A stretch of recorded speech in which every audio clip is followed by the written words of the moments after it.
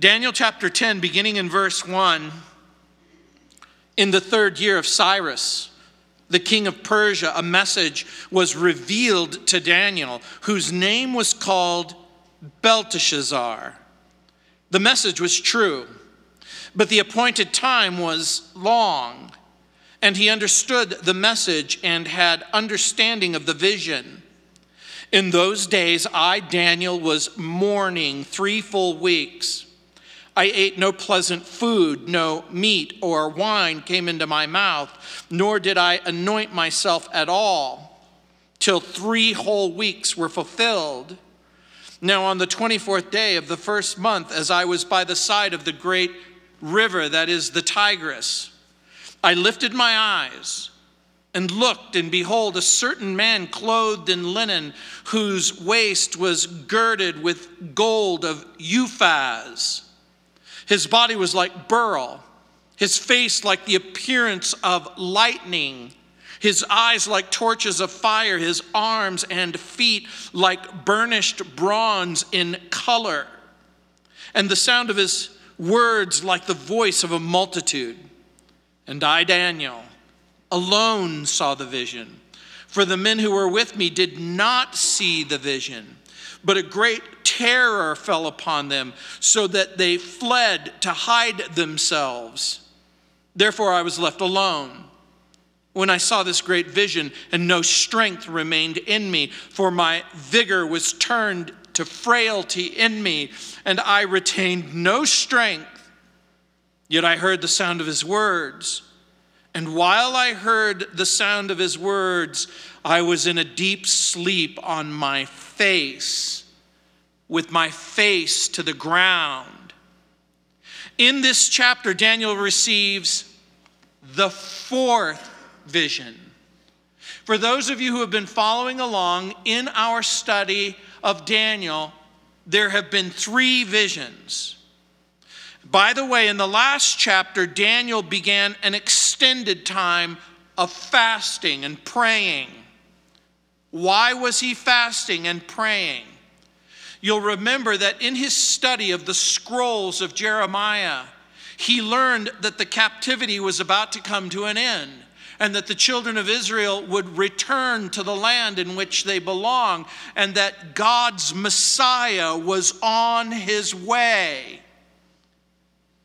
And so, since Daniel learned that God was going to restore his people to their land, and then embark on a mission to restore and rebuild first the altar and then the temple, Daniel prays that God's people will repent of their sin, and they'll embark on this courageous journey of restoration. And it becomes a type and a picture for all of the Christians.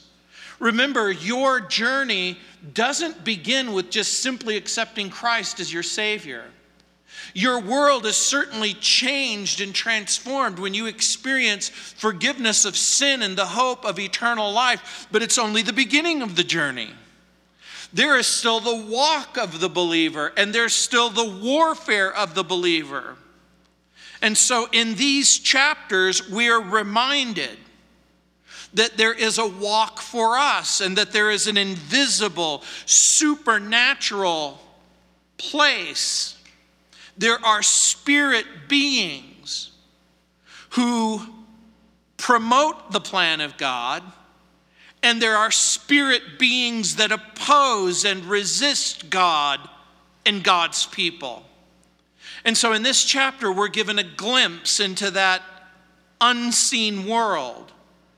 We begin to understand the reality of a supernatural conflict in this supernatural realm. And of course, the war is taking place, and the combatants are the forces of God and his agents, and the forces of Satan and his evil agents. And the prize is the souls of men and women. You're the prize.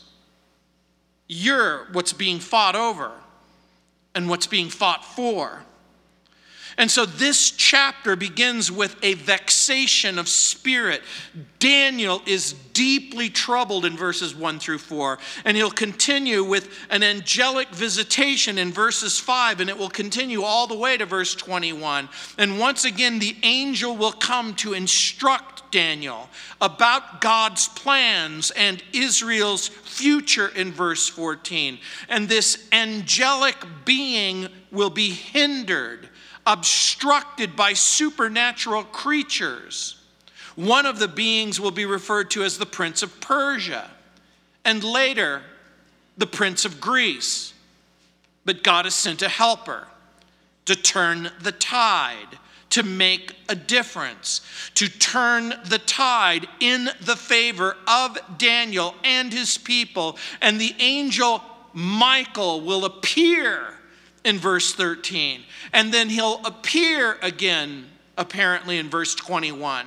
And so we look at the prophet's distress. Look at verse 1. We're going to dive right in. In the 3rd year of Cyrus, the king of Persia, a message was revealed to Daniel, whose name was called Belteshazzar. It's the Babylonian name that was given to him as they were trying to erase his past and give him a new name and a new identity and a new future. The text says the message was true, but the appointed time was long, and he understood the message, and he had understanding of the vision. The 4th vision takes place in the 3rd year of the reign of Cyrus. Now, each of the 4 visions are dated, which becomes so very important and so very helpful in our understanding of the unfolding events of the book of Daniel. The 1st and the 3rd years of Belshazzar are given, and the 1st and the 3rd years of Cyrus are given.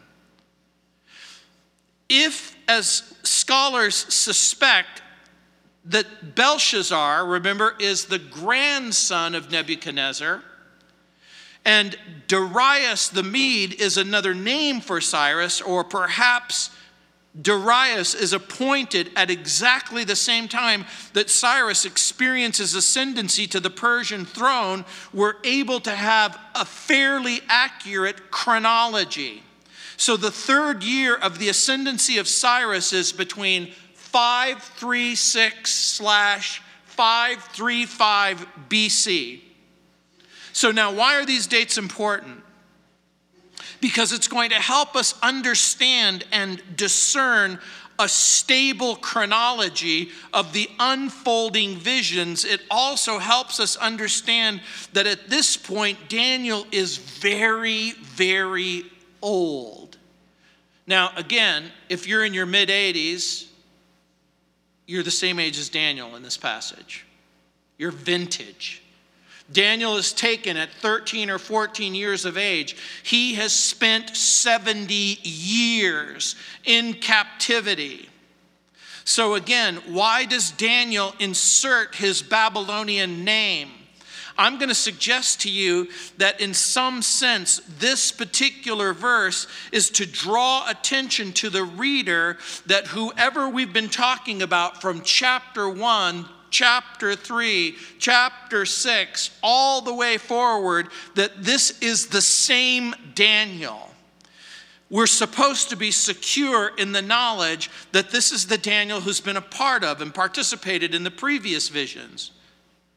But I'm going to suggest something else, that it might mean something else. It might mean that though the Jews have been offered a right to return by the Persian king Cyrus, that some people remain captive. And so again, I want you to think this through.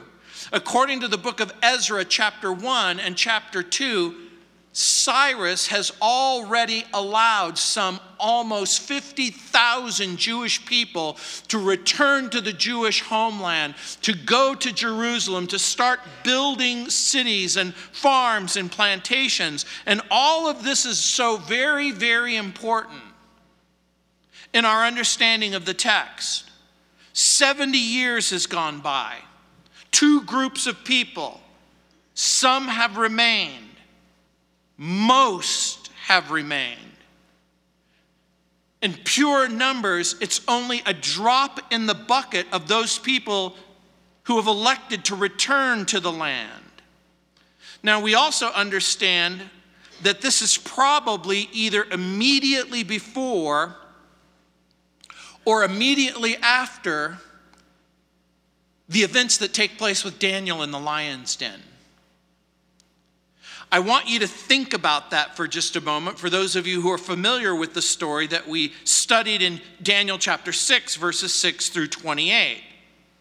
And again, since Cyrus conquered Babylon, solidifies his rule, he issues the decree for the Jews to return. 50,000 take advantage under the leadership of Zerubbabel in Ezra chapter 1 and 2.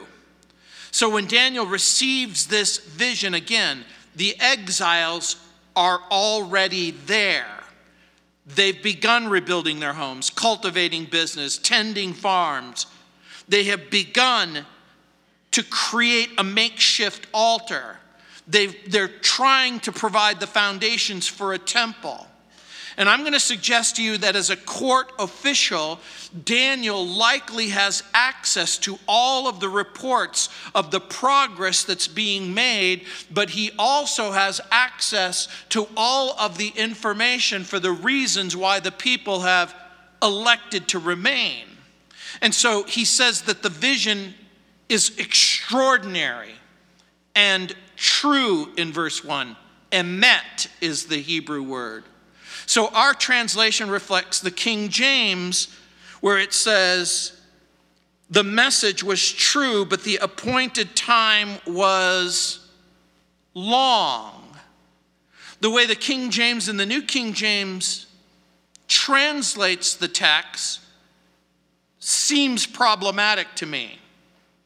Because again, when you read the text, the translation is the Hebrew word sabah, which is a word that means army or war or warfare or service involved in warfare. So it's caused some translators to translate this a great conflict, New American Standard. This concerns a great conflict, the New Revised Standard.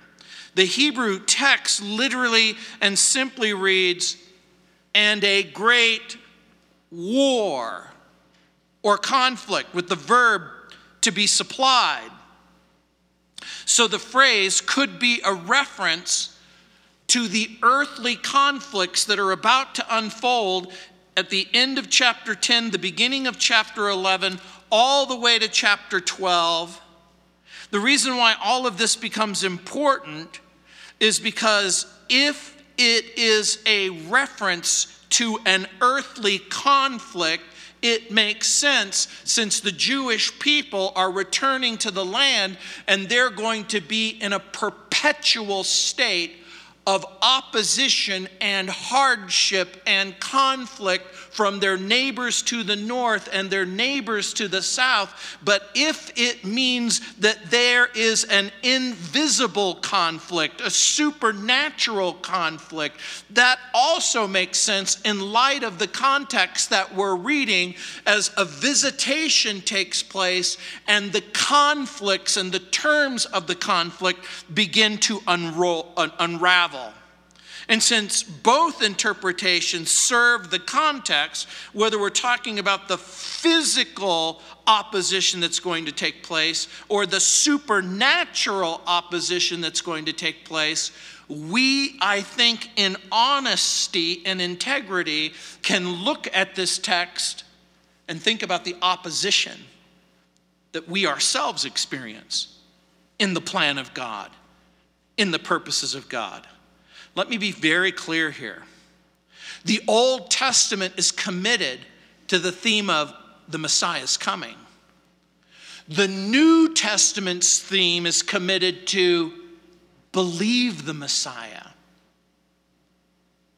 In your life, Everything around your life before you come to Christ revolves around receiving Christ.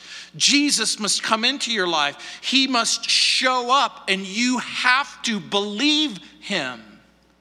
But your coming to Christ is just the beginning of the story. It's not the end of the story. God has a plan for you and a purpose for you. As you walk into that plan and purpose, you also can expect opposition. Now, having said all of that, Daniel writes literally, he understood the message. And understanding came to him in the vision. Again, it seems this understanding comes as a result of the intercession, the prayer in verse 12, the fasting in verse 3. And the prophet is once again praying. He's praying for the plight of his people. And again, remember in the previous 3 visions, Daniel has learned a lot about the unfolding kingdom. Remember, he already understands that Babylon must decrease and that Persia must increase. He already knows that Babylon's empire is going to give way to Persia, and Persia's empire is going to give way to the Greek empire. He already knows because of the head of gold and the chest of silver. He has some understanding about, from the book of Jeremiah, the return of the land and the reconstitution of the temple. He understands from Daniel chapter 9 that the Messiah is coming and that the Jewish people's reception of that Messiah matters most. Daniel's age and condition and service all probably play a role. And I'm going to suggest to you Daniel's reluctant decision to remain in the place of captivity. Daniel loves Jerusalem, and he loves the Jewish people, and he loves God's plan. But in his middle 80s, he might think at this point that he is better served, that he's serving the purposes of God by being a minister to and a support for Cyrus as the unfolding events are taking place. And here's what we know from Ezra chapter 1 and chapter 2. God convinces Cyrus that the Jews are to return. God convinces Cyrus, according to Ezra 1 and 2, to release the treasures of silver and the treasures of gold and all of the treasures that were taken by Nebuchadnezzar. And so Cyrus is going to have a heavily financed expedition as the Jewish people leave Babylon and return to the promised land. And so it says in verse 2, in those days I, Daniel, was mourning 3 full weeks. In those days is a reference back to the 3rd year of Cyrus. And again, I want to draw your attention to that word mourning. It's a participle in the Hebrew language with the force of he was or I was in a continual state of mourning. This is grief. This is sadness. But it's the kind of sadness that weighs on you, that's almost inexplicable. This is the kind of grief that comes after a profound loss, like losing a mother, a father, a brother, a sister, a son or a daughter. This is like losing a marriage or losing a job. There's this sense of grief and mourning. It's the Hebrew word which is used to describe deep grief over the loss of a loved one in Genesis chapter 37, verse 34. It's used to describe deep grief over sin in Ezra chapter 10, verse 6. It's used to describe a catastrophe or a calamity in Ezekiel chapter 7, verse 12. What's interesting is we're not told why Daniel is in mourning. We understand when we talk with people and minister to people and interact with people who are sad who want to be comforted. What happened? My husband died. My wife died. My child died. My marriage is over. I've lost my job. There's lots of reasons why people experience profound pain and grief and loss. Daniel may have known about the hardship and the opposition the Jews are about to face as they attempt their return home. Years later, Nehemiah will use the same word to describe the agony over the condition of the Jews who have returned to Jerusalem and the lack of progress that's been made in Nehemiah chapter 1, verse 4. So if I were to venture a guess, I'm going to suggest to you that Daniel's mourning has something to do with the physical and the spiritual condition of the captives. And I'm also going to suggest to you that when you experience spiritual warfare, that almost invariably it's going to have to do with some crisis or catastrophe in your own life. Whether it's drug use or addiction or a marriage in trouble or this concerted effort to destroy your life. These might all be things that prompt you to go, I think I need to pray for my mother, for my father, for my brothers and my sisters. I need to pray for this nation. I need to pray for the leadership. I need to pray for our church. I need to pray for our future. And I'm also going to suggest to you that I think the timing of the mourning, the prayer, and the fasting have something to do with Daniel's motivation. Why? You may not see this, but in chapter 4, there's the timing. Now on the 24th day of the first month. For those of you who are unfamiliar with the Hebrew calendar, what's the first month? It's not January and it's not February. In the Hebrew calendar, remember, it's a lunar calendar, and the beginning of their calendar begins in the spring. And so Nisan and the 24th day of Nisan falls in that category where on the 14th of Nisan, that's Passover, and which lasts a day and then another day, and then the Feast of Unleavened Bread takes place immediately afterwards. You can imagine Daniel as an observant Jew who understands, respects, and embraces all that means. Remember, the temple is gone and he's not in his land. But can you celebrate the Passover when you're not in Jerusalem? And the answer is yes. And so, he says in verse 3, I ate no pleasant food, no meat or wine came into my mouth. His deep grief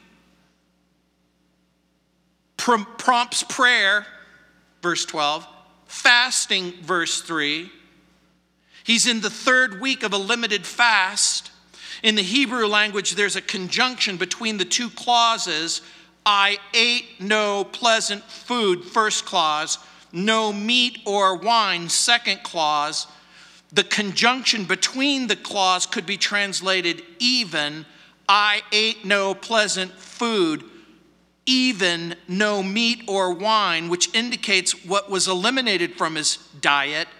No meat or wine. Remember at the beginning of Daniel's sojourn, as he enters as a young man into captivity, he purposes in his heart that he's not going to eat the king's food. He is going to keep kosher. He's not going to eat anything that could be defiled. And let me tell you what I mean by that.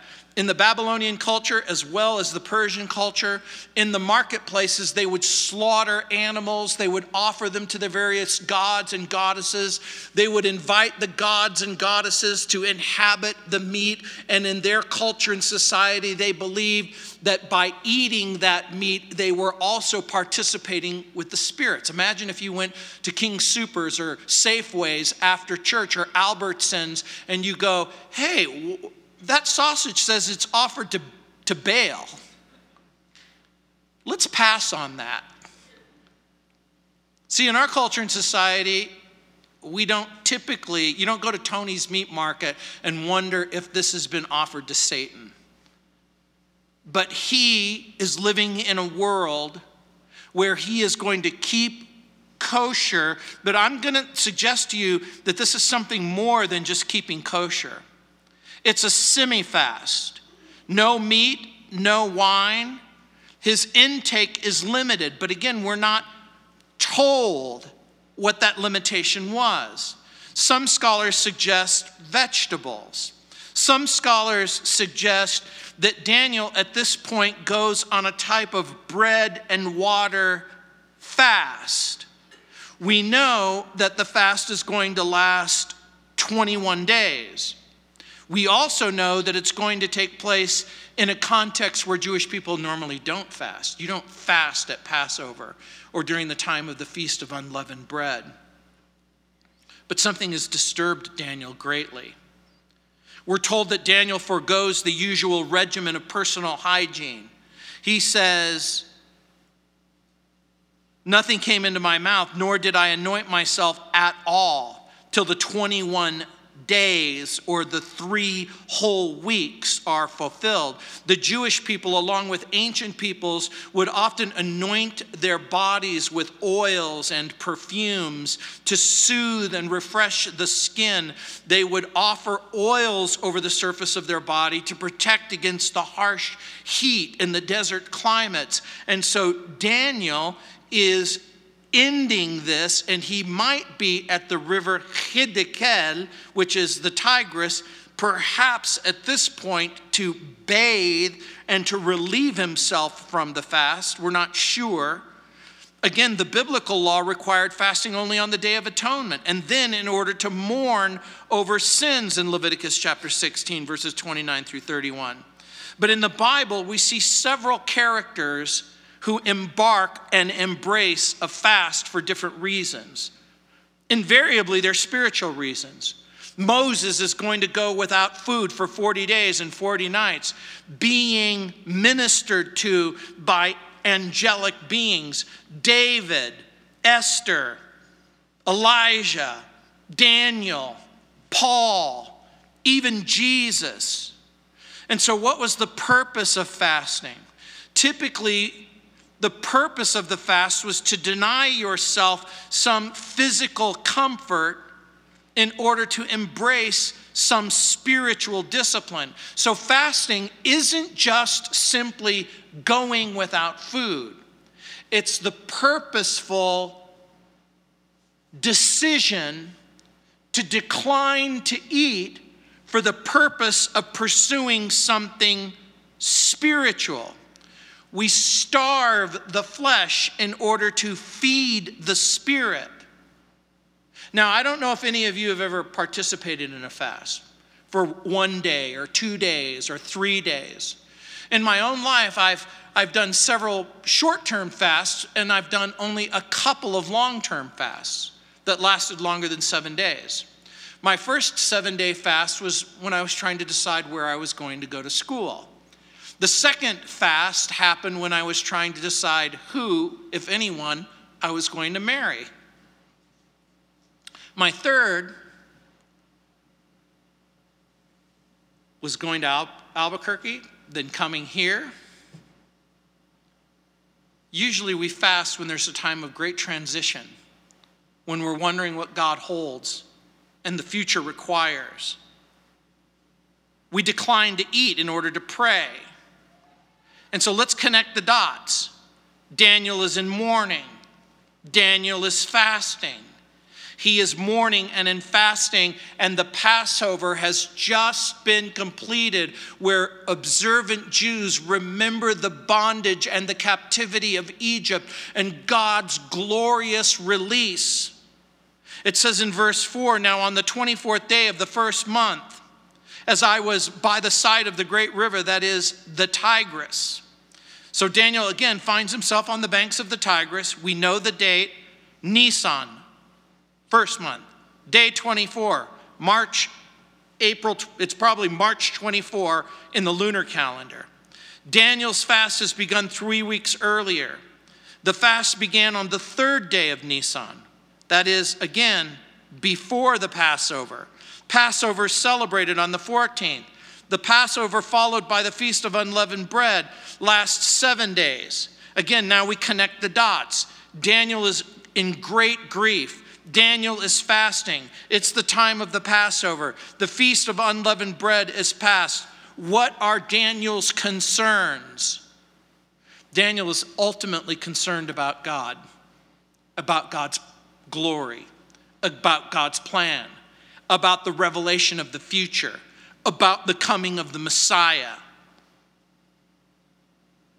Could it be that one of the factors that prompts Daniel's prayer and fast, again, has to do with God's people and God's plan?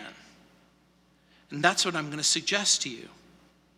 That obviously you are going to be drawn in to the confrontation in the invisible realm when the plan of God and the purposes of God begin to manifest in your life and in the life of your family. Not just for their salvation, it begins with their salvation and continues with this thing that we call life. The next thing you should ask the text is, where is Daniel? He's by the Tigris River. The Bible student should say, well, wait a minute. Why isn't he in Babylon? Good question. Why isn't he in Babylon? Why is he hundreds of miles? The headwaters of the Tigris is hundreds of miles to the north of Babylon, flows through Babylonia, empties into the Persian Gulf. There's probably a couple of reasons, perhaps. Some suggest that Daniel was away on important business. Others, and this is my preferred belief, Daniel has taken time aside to pray and to fast, to celebrate the feasts, and to ask the Lord how God wants to use him to fulfill the plan and the purpose that God has for him. And this tells us something else. That usually when you're in profound grief, deep mourning, great need, in order to actually pray in an appointed way, you're going to have to take time aside. You're going to have to set aside time to focus on prayer and intercession. And so now, with that said, we see the angel's description. Look what it says in verse 5. I lifted my eyes and looked, and behold, a certain man clothed in linen, whose waist was girded with the gold of Uphaz. Okay, we're going to do a thought experiment. No, we're going to do a real experiment. Those of you who are able, I want you to open your eyes, look straight, and now look up. Lift your eyes. What is the direction you're staring? Up. What does that tell you about the text? I lifted my eyes and looked. What's the direction that Daniel is looking? He's looking up. He's by the banks of the Tigris River. This vision of this supernatural being, he sees as up. Now, again, the word behold, I lifted my eyes and looked, and behold translates a Hebrew word cheneh. It means, it's hard to translate. It combines the elements of wonder and surprise and excitement. Take wonder, surprise, excitement, bind them together, and you get this word. The word that came to my mind when I was looking at it, when I was a kid, when we would go to Disneyland, this is before there was a Disneyland in Florida, we would go to Orange County, and when you're driving down the freeway, the thing you're looking for is the Matterhorn. Once you see the Matterhorn, you know Disneyland is close, and so you keep your eyes, you keep looking up for the Matterhorn, and when you see it, you know Disneyland, you're almost there. Daniel looks up and he sees something, and it literally is not just supernatural. It's amazing. Look at what it says. A certain man clothed in linen, whose waist was girded with the gold of Uphaz. Now, this is no ordinary being. Even though he says it's a certain man, it has sort of a human appearance. This is a supernatural being. It's a heavenly being.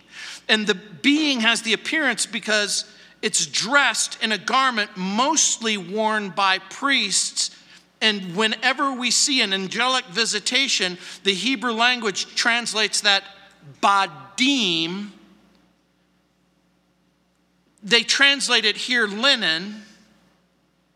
It's hard to know if Daniel is thinking about the composition of the garment or the color of the garment. We're left with that this is a white linen. So remember, this is garb that's unique to priests and kings. And of course, saints and angelic beings are described as being robed in white linen in Revelation 3:5 and Revelation 6:11 and Revelation chapter 7 verse 9. So over and over again, when we have this vision of either angelic beings or glorified saints, they seem to be wearing this garment. Bible teachers will often let their imaginations run wild in their description of the golden belt. Gleason Archer envisions chain links of gold or hinged panels of gold or gold thread embroidery. Baptists see a cowboy belt with a massive gold belt buckle. I just made that up. I'm just funning with you now. They don't really believe that. I was just thinking about it when I was looking at it, and I was going, wow. I wonder if this is like a championship wrestling belt. Whatever the belt is, it becomes a symbol, a picture of wealth, power, royalty, majesty. This is something that a judge or a king would wear.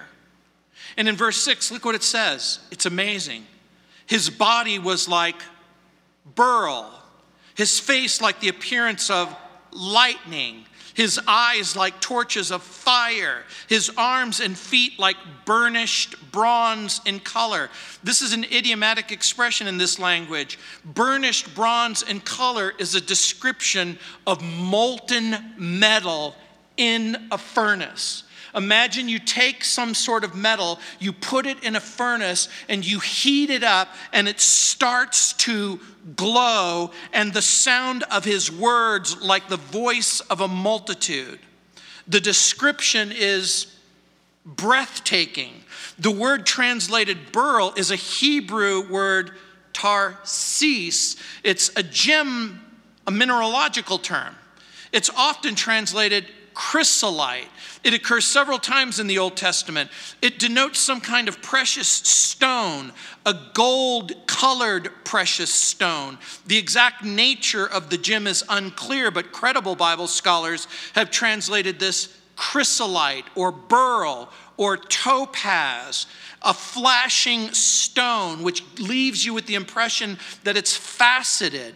Driver says it's the topaz of the moderns, which is a golden brown. If you've ever seen a topaz, it's a translucent, opaque mineral that sort of glows gold. Pliny translates the word as a transparent stone with the refulgence of fire or golden fire, or some other yellow-colored stone. And so this heavenly being has a body glowing like a golden fire. The face of the being is like flashes of lightning, eyes like flaming torches, which speaks of some sort of penetrating gaze, arms and legs like burnished bronze, that is, molten metal in a fire. And when he speaks, it's like the voice of a multitude. Imagine the roar of a crowd that makes hearing almost impossible. When the Saints were playing in the playoff game against their opponent, they started to roar, and the quarterback would have to go and scream into the receiver's ear the play. So imagine you're hearing this sound like at Bronco Stadium where everyone is roaring so that nothing is heard. Who is this person? Who is this mysterious man in linen? Many Bible teachers compare this vision with the vision that John sees in the book of Revelation. If you have a Bible, turn to Revelation chapter 1. In Revelation chapter 1, verse 13, John receives a vision of the resurrected Jesus. We know it's the resurrected Jesus from verse 11. I'm the Alpha and the Omega, the first and the last. And then in verse 13 it says, and in the midst of the seven lampstands, one like the Son of Man, clothed with a garment down to the feet, and girded about the chest with a golden band. His head and hair were white like wool, as white as snow, and his eyes like a flame of fire. His feet were like fine brass, as if refined in a furnace, glowing metal, molten metal. And his voice as the sound of many waters.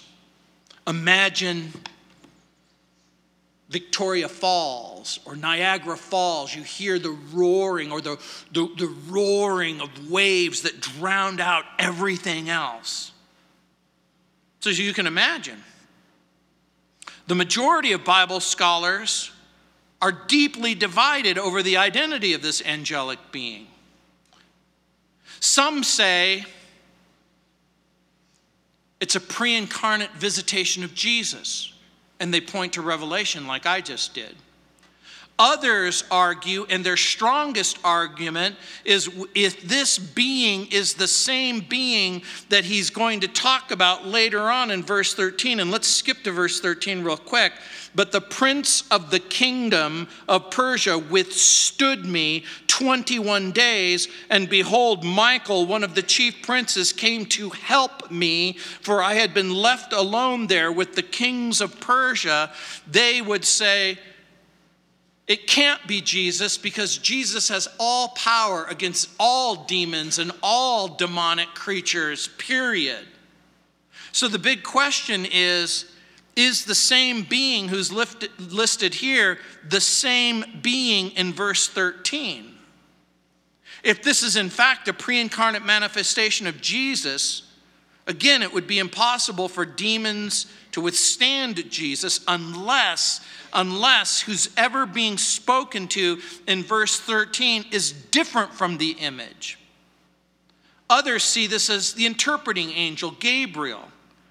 But this seems highly unlikely, since when Daniel saw Gabriel earlier in chapter 9, verse 21, he wasn't overcome with fear.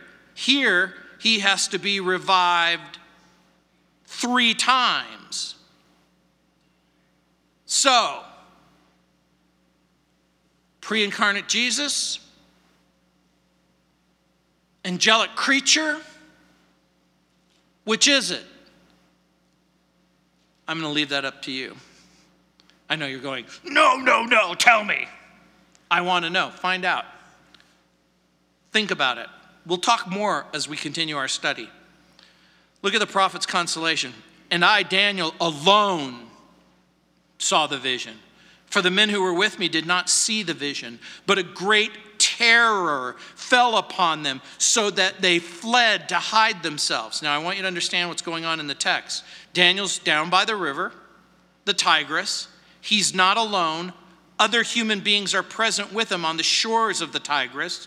The people who are with Daniel sense this overwhelming, terrifying, supernatural presence. And this overwhelming, terrifying, supernatural presence is sufficiently alarming that it causes each one of them to run for their lives. The Hebrew is emphatic. I saw. I, Daniel. I alone. In the New Testament, on the road to Damascus, we see something very similar, where Paul, as he is persecuting the church of Jesus Christ on his way to Damascus, receives a vision and a visitation, if you will, from the resurrected Jesus. And in Acts chapter 9, verse 7, it says, the men who were traveling with him stood speechless, hearing the voice, but seeing no one. In this circumstance with Daniel, on the road to Damascus with Paul, there were two types: someone who sees the vision and most of the people who do not see the vision. There is an invisible, supernatural realm all around us. You may not be able to see the supernatural angelic beings, but they're here. And when you pray for your mom, your dad, your loved one, your friends, when you get down on your knees, when you fold your hands, when you cry out to God for their salvation, for their restoration, for their healing, so that they will cooperate with the plan of God for their life, there are supernatural beings at work. And it says in verse 8, therefore I was left alone. And when I saw this great vision, and no strength remained in me, for my vigor was turned to frailty in me, and I retained no strength. So Daniel is alone except for the angel. The presence of the heavenly being leaves Daniel drained of all strength. Now, you have to understand something. Spiritual warfare is not for the faint of heart. Spiritual warfare, when it's done right, takes a terrifying toll on your mind and on your body. And if you really are in the presence of supernatural creatures, it's exhausting. In verse 9 it says, yet I heard the sound of the words. And while I heard the sound of his words, I was in a deep sleep on my face, with my face to the ground. The being speaks.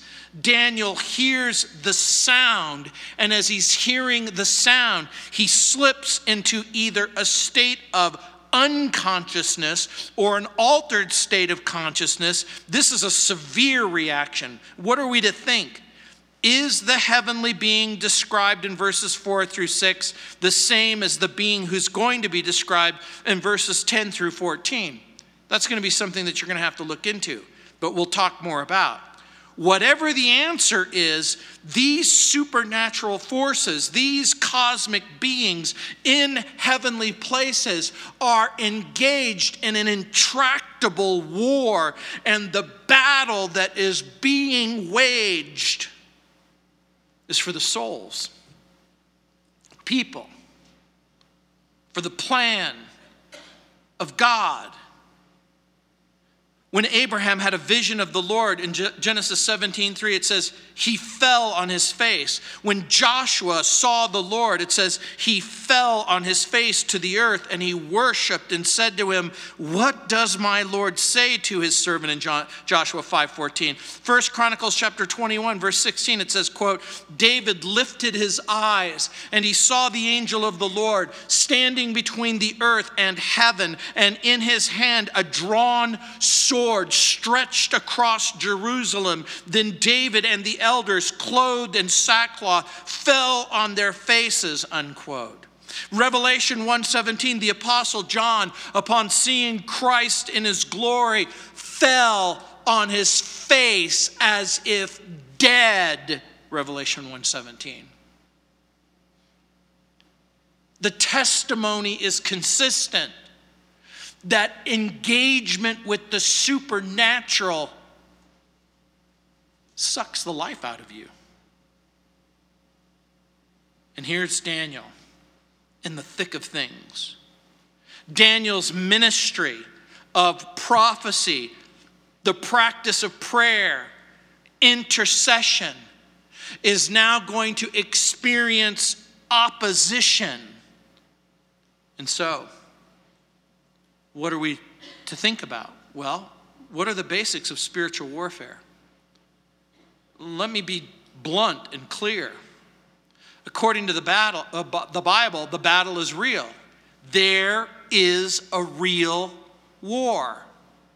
And you are on one side of the battle or the other side of the battle. So I want you to think about it. There is a battle. It is real. The principles are spirit beings. The conflict is between good and evil. You are on the side of the conflict, one side or the other. How do we know? Remember? If you support the plan of God or you oppose the plan of God, it becomes an immediate understanding of which side you're on. The mission of God includes the salvation of human beings. The Bible says it's God's will that none perish, but all have everlasting life. The Bible says that he's drawing people, calling on people to come to Christ, to repent of their sin, to turn from their sin, to turn to the Savior. And once you've accepted the Savior and you receive Jesus as your Savior, you begin to understand the gifts and the callings that you've been given and the place that you've been given and where you're supposed to be and what you're supposed to be doing. And so, invisible creatures are at work, opposing the plan or supporting the plan. The schemes of Satan include, but aren't limited to, oppose the plan of God, make human beings ignorant of God's will, make human beings impatient with God's will, make human beings act independent of God's will. Satanic creatures target the mind and the body and the will and the heart and the conscience, and their principal weapons are lies and suffering and pride and accusation. And so the Christian is also given weapons. Paul writes that our warfare is not carnal, it's spiritual. And the weapons that we've been given are to be able to engage in the fight in a way that's going to result in the opposition being thwarted. Each and every one of you, without exception, is on one side of the plan or the other. Welcome to the war. This is just the introduction. The rest of the book is going to be devoted to all that's left. You guys ready for this? Then I'm going to pray for you. Heavenly Father, I pray for these men and women. Lord, I pray for their children and their children's children. Lord, we pray for our country and its leaders. Lord, we pray for our community and our church families. Lord, we know that there's a war being waged and families are being divided, torn apart.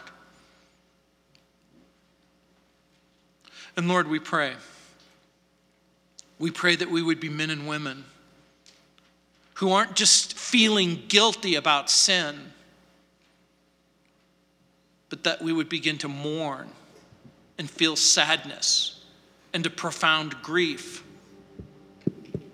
for everything that we know that our nation needs, everything that we know that our church needs, everything that we know that our family needs, everything that we know that we need